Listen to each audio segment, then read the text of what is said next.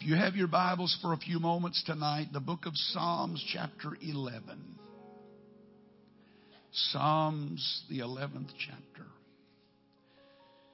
I wish that I had the mind to understand what I need to preach tonight. I hope that God will anoint me to do that. Psalms chapter 11.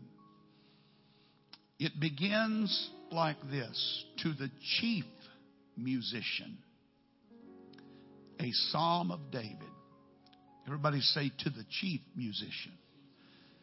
This wasn't a Wednesday night song. This was a Sunday night song. A psalm of David. In the Lord put I my trust. How say you to my soul, flee as a bird to your mountain? For lo, the wicked bend their bow, they make ready their arrow upon the string, that they may privately shoot at the upright in heart. If the foundations be destroyed, what can the righteous do? The Lord is in his holy temple. The Lord's throne is in heaven. His eyes behold, his eyelids try the children of men. Upon the wicked he shall rain snares, fire and brimstone and horrible tempest. This shall be the portion of their cup. For the righteous Lord loveth righteousness. His countenance doth behold the upright. A question is posed in verse number 3, that if the foundations be destroyed, what? It doesn't say what shall the righteous do or what could. It says what can the righteous do. I want to speak to you for a few moments tonight about faith's answer to fear's question. And everybody said amen. God bless you. You may be seated. Amen. If there is any psalm that parallels the day in which we live, I truly believe that the 11th Psalm is just such a song. Most historians believe that it was written by David when he was fleeing from Saul during a very tumultuous time in his life. There are others who feel that it was written during the time of Absalom's rebellion. And it was a time, again, of great upheaval in the life of David. Whatever might be the case, it is obvious that the environment of the psalm is stormy. And the singer is a soul that is in difficulty. The times in which he lived were fearful. There were malicious foes that had beset him. There were assaults that were coming from every quarter. He was being assaulted by suspicion. He was being assaulted by fear. And there are certainly perplexities that troubled his mind. Fear and faith were in conflict. Many plausible reasons were given to suggest that he give up the fight, that he was in no way capable of maneuvering his way out because the outlook was discouraging. The voice of sense spoke to the soul and said, run, hide, get away. The suggestion was made that he should flee. Self-preservation was the thought of the hour. The suggestion may have ruffled his feelings, but it didn't daunt his faith. And the psalmist goes on to express the mortal fear, I think, of all people. And that is that he lived in an hour when the foundations were not just being shaken, but they were being removed. Everybody say removed. They were being taken out of the way. If the foundations be destroyed, that was the question. Foundational issues are what we are battling over tonight in the world in which we live. Everything that is right and appropriate and everything that is moral and clean is being assaulted on every side. And the foundational issues that have made us a great country are being undermined even at this very moment. The foundational issues of our spiritual life are put in question every day. And when the foundation is attacked and assailed, there are many people who would despair. And there was suggested to the psalmist in such an hour, what can the righteous do? Is there anything that we can do in such shaky times? The question that needs to be answered tonight is, how shall we live in this present evil world? And the psalmist, unlike those who suggested he should run, was of a different mindset. Somewhere in the midst of the chaos of the hour, there was the voice of the soul that spoke to the senses and said, no, I will not run, but I will stand. You see, if our lot is cast in a time when truth is slighted and set aside, and we live in such an hour, when the Bible is mishandled and unwisely criticized and treated as just another book, and when human reason is elevated and allowed to triumph, and faith is mocked and undermined, when morality is lowered to the level of the gutter, what can the righteous do? I believe the psalmist made it very clear that there is a faith answer to fear's question. We do not have to cower in a corner, and as the old song said, hold the fort, for I am coming. I am not of the opinion that the church should withdraw and come within these four walls. But I am of the opinion tonight that this is our greatest hour. And however dark may be the night, it will only make your light shine that much brighter. And so in this present evil world, I have come to tell you that there are three things that we must do without fear and without doubt. We must first of all be aware and beware of letting the temporary triumph over the eternal. Because what you see right now is just temporary.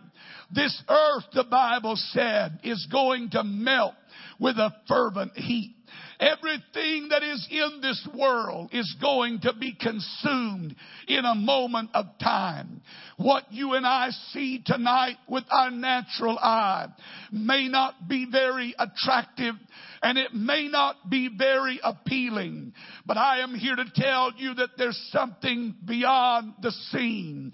There is an eternal world, and there is an eternal God who is still working and is still very much in control. And I refuse to let a temporary issue triumph over the eternal truth that I know, that He sits upon the throne and He sits upon the circle of the earth and He rules in the affairs of men. What appears to be is not all there is, and we can be intimidated or we can be inspired. I choose tonight to be inspired. I do believe this is our greatest hour. I read in the Old Testament that when Israel was in Egypt and the Egyptians thought to do them wrong and silence their voice, that the more they persecuted them, the more they grew.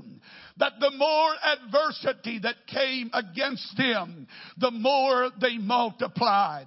I believe it has always been the plan of God for His church to grow amid troubling circumstances. Because why would a world need a church if there weren't troubles and problems and heartaches and sin and evil? I am not intimidated by that tonight in the least. I am challenged.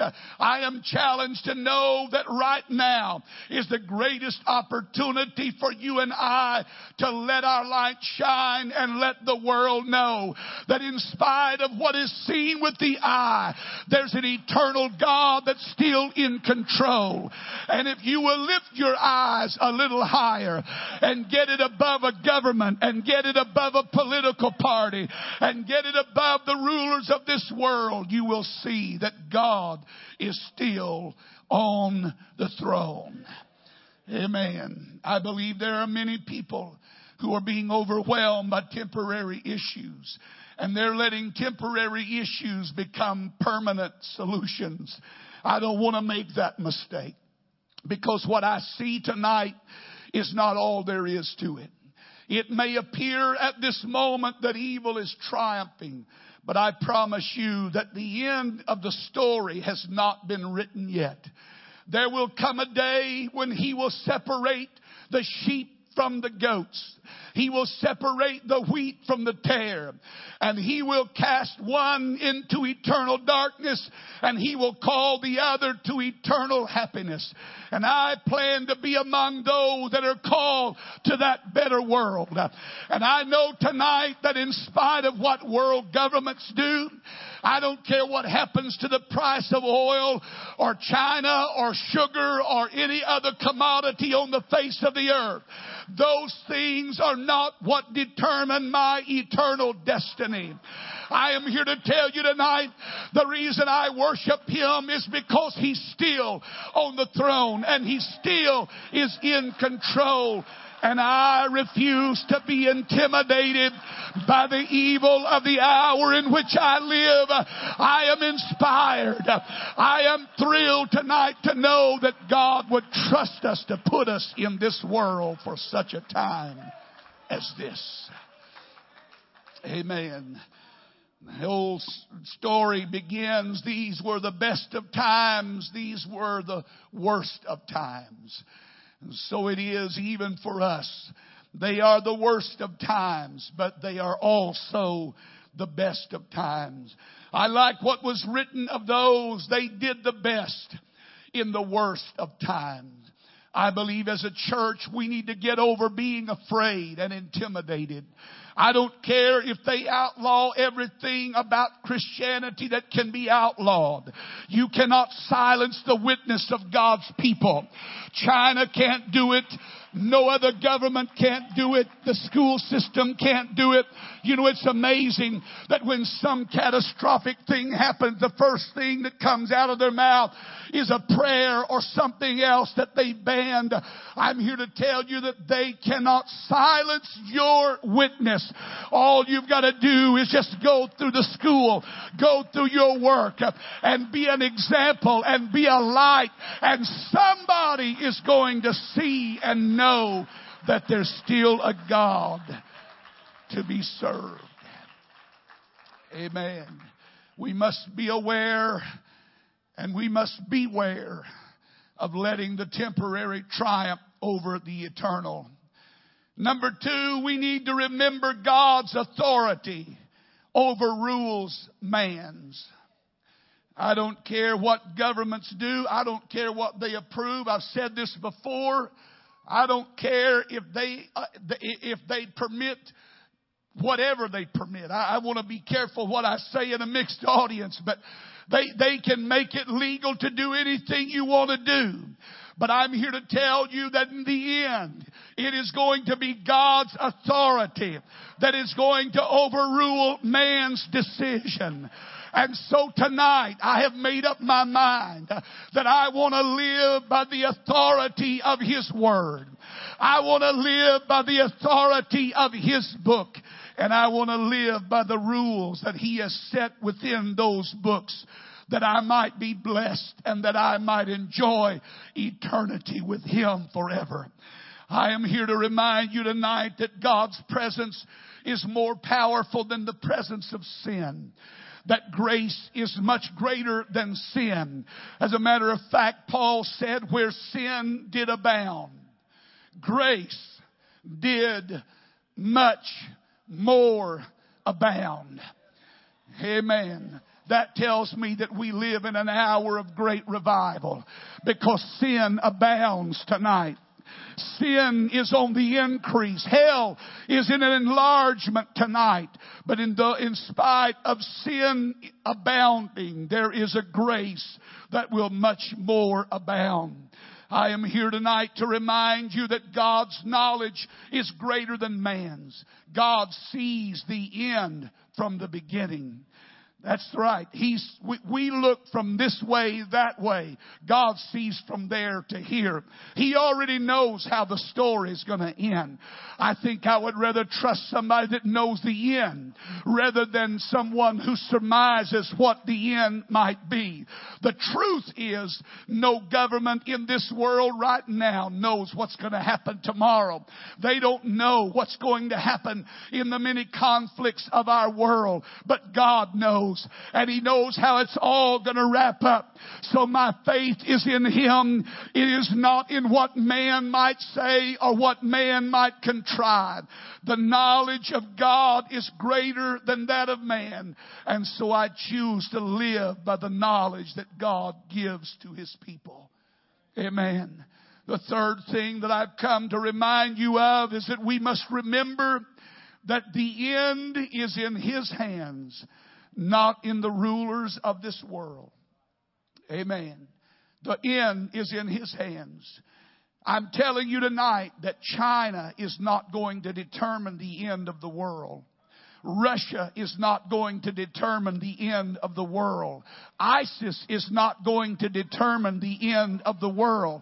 Afghanistan is not going to determine the end of the world.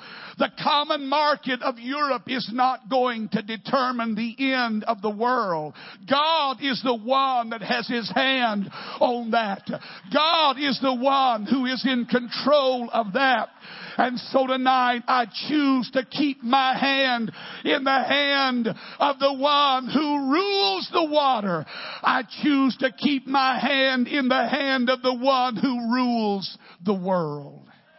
Amen. He will take care of His people.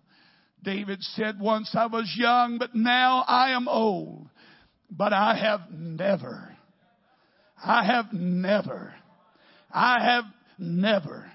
seen the righteous forsaken, nor his seed begging bread. Amen. Amen. I came across a scripture this past week that just inspired me, and I wanted to preach about it so badly, but I don't know that I can.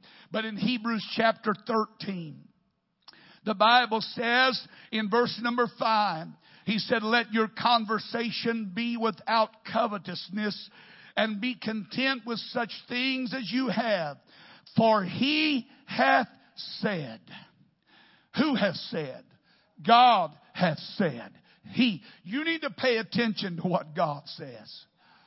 Amen. Some people are more, they put their stock in what the market's going to do, or what Payne Weber is saying, or what Stanley Morgan. I'm not against any of that. They're wise people and they study all kind of things. But I think I would rather put my faith in the one who knows the beginning from the end and the end from the beginning. And He said, He hath said, I will never leave thee nor forsake thee. Everybody say, I will never leave thee. You see, the trouble with English is it cannot comprehend the depth of the Greek language. And that verse in the Greek does not read like that. It doesn't say, I will never leave thee nor forsake thee. It says, I will never leave thee. No, never forsake thee. 5 nevers. God said, I just want you to know, I will never never, never, never, never, never leave you. I will never, never, never, never forsake you. I will go with you to the ends of the world. Hallelujah. Remember that the end of the world is in His hands, not the crazed ruler of a third world that's whacked out on cocaine. Amen. Not even the drug cartel. His hands hold the key. It is not chance or arbitrary rule that's going to settle all of this, but the will of an almighty God. And it's coming to pass, folks. I believe we are living, I don't know of any prophecy that has to be fulfilled for the rapture of the church to take place. And I'm not a great prophecy person, but I do know, what little that I know, there's not one thing that I see in Scripture that would prevent Him from coming after His church. Whatever it is, maybe it's just seeing the people that are on the fringes and giving them a little more time. Or maybe it's that last harvest that He's wanting the church, this church, to rise up and harvest. Maybe it's that last going into the field. Maybe it is that last thrust before the hours are gone. Maybe He's waiting for us to understand that this is our finest hour. We don't need to be intimidated or afraid. We need to get on our feet and be bold as a lion. We need to stand in the face of adversity and say, you know what? There is something that I can do. There is something when the foundations are being destroyed that I can do. And this is what I've come to tell you in conclusion. Here is what we can do in this last hour. Number one, we can trust in Him. You say, Brother Hughes, that I don't understand that. You just need to lean on it for a little while until you get an understanding on it. I can trust in Him.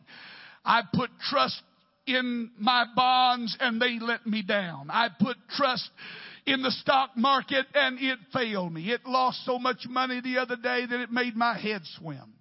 And they got to talking about all the money that's been lost and how many years it took for them to regain what they lost in that one day of the market. It made me glad I didn't have a lot in the stock market. Amen. I'm sorry. If you had a lot in the stock market, please forgive me. I'm not saying that's unwise. I think you should be wise stewards of what God's given you. But you hear me tonight. My trust is not in what the Dow Jones Stock Exchange is going to do. My stock is not in what Obamacare is going to provide for me. It is not in what any other president that might come along can promise. God forbid that we would have somebody like Trump up there. But even if Trump goes to the White House, I'm here to tell you there's somebody that will trump Trump. And that is the Almighty God that I serve tonight. And I don't care who sits on that seat. There's one that sits above the circle of the earth. And He's the one that I'm counting on. He's the one that I'm depending on. He's the one that I am sold out to. And He's the one that I am putting my trust in tonight. Amen. This is what we can do. We can trust Him. Number two, we can stand. Everybody say we can stand. We can stand and not flee. We don't need to cower down and hide. We need to let that light shine. We need to put it up on the hill so that the whole world can see. Stand by the right and stand for what is right.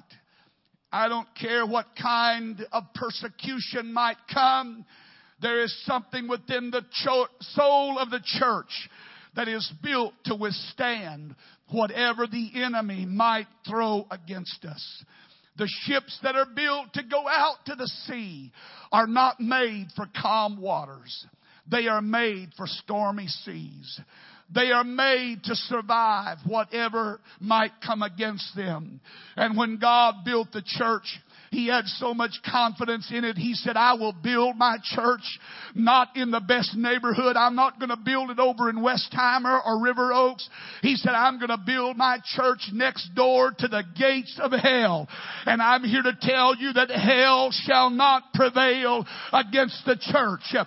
I am here to tell you tonight that in the hour when people don't know right from wrong and they call wrong right and right wrong, there needs to be a godly people who will stand up and say, I know what's right. I know where to find what is right. I know how to live what is right. I know how to be right. Amen.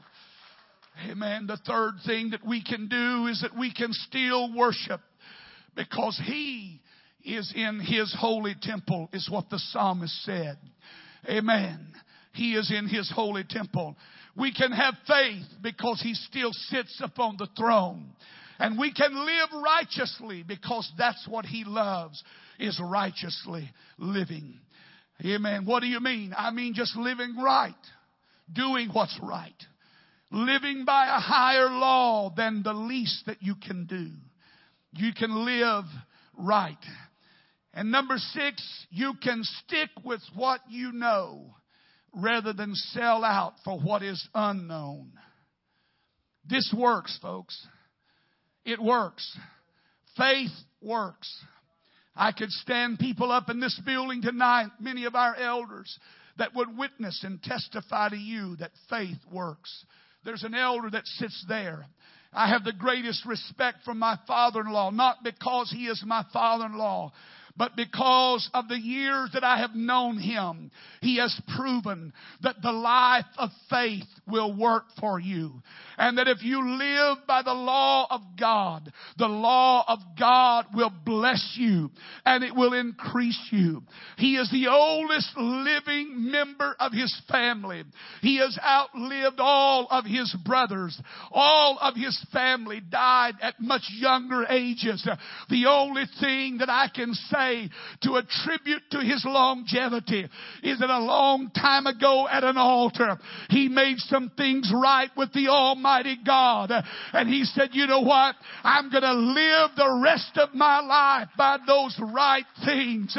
Brother and Sister Casey, when I look back at you, my mind goes back many years to the first time that I ever met you at Life Tabernacle. And from that time till now, I have never seen them waver. Though they have been through adversity and trial, they have proven to me that you can live for God in a present evil world. And God will bless you for that. He will multiply your life for that. He will increase your life for that. What we need to do tonight is make up our mind who we are. I am not a child of this world. I am a child of God. And when people ask me, what can I do? I'm going to tell them what I can do. I'm going to trust Him. I'm going to do and stand for what is right. I'm going to keep worshiping. As a matter of fact, if you think I'm crazy now, you might hang around a few hours or a few weeks because it might get even crazier before this thing wraps up.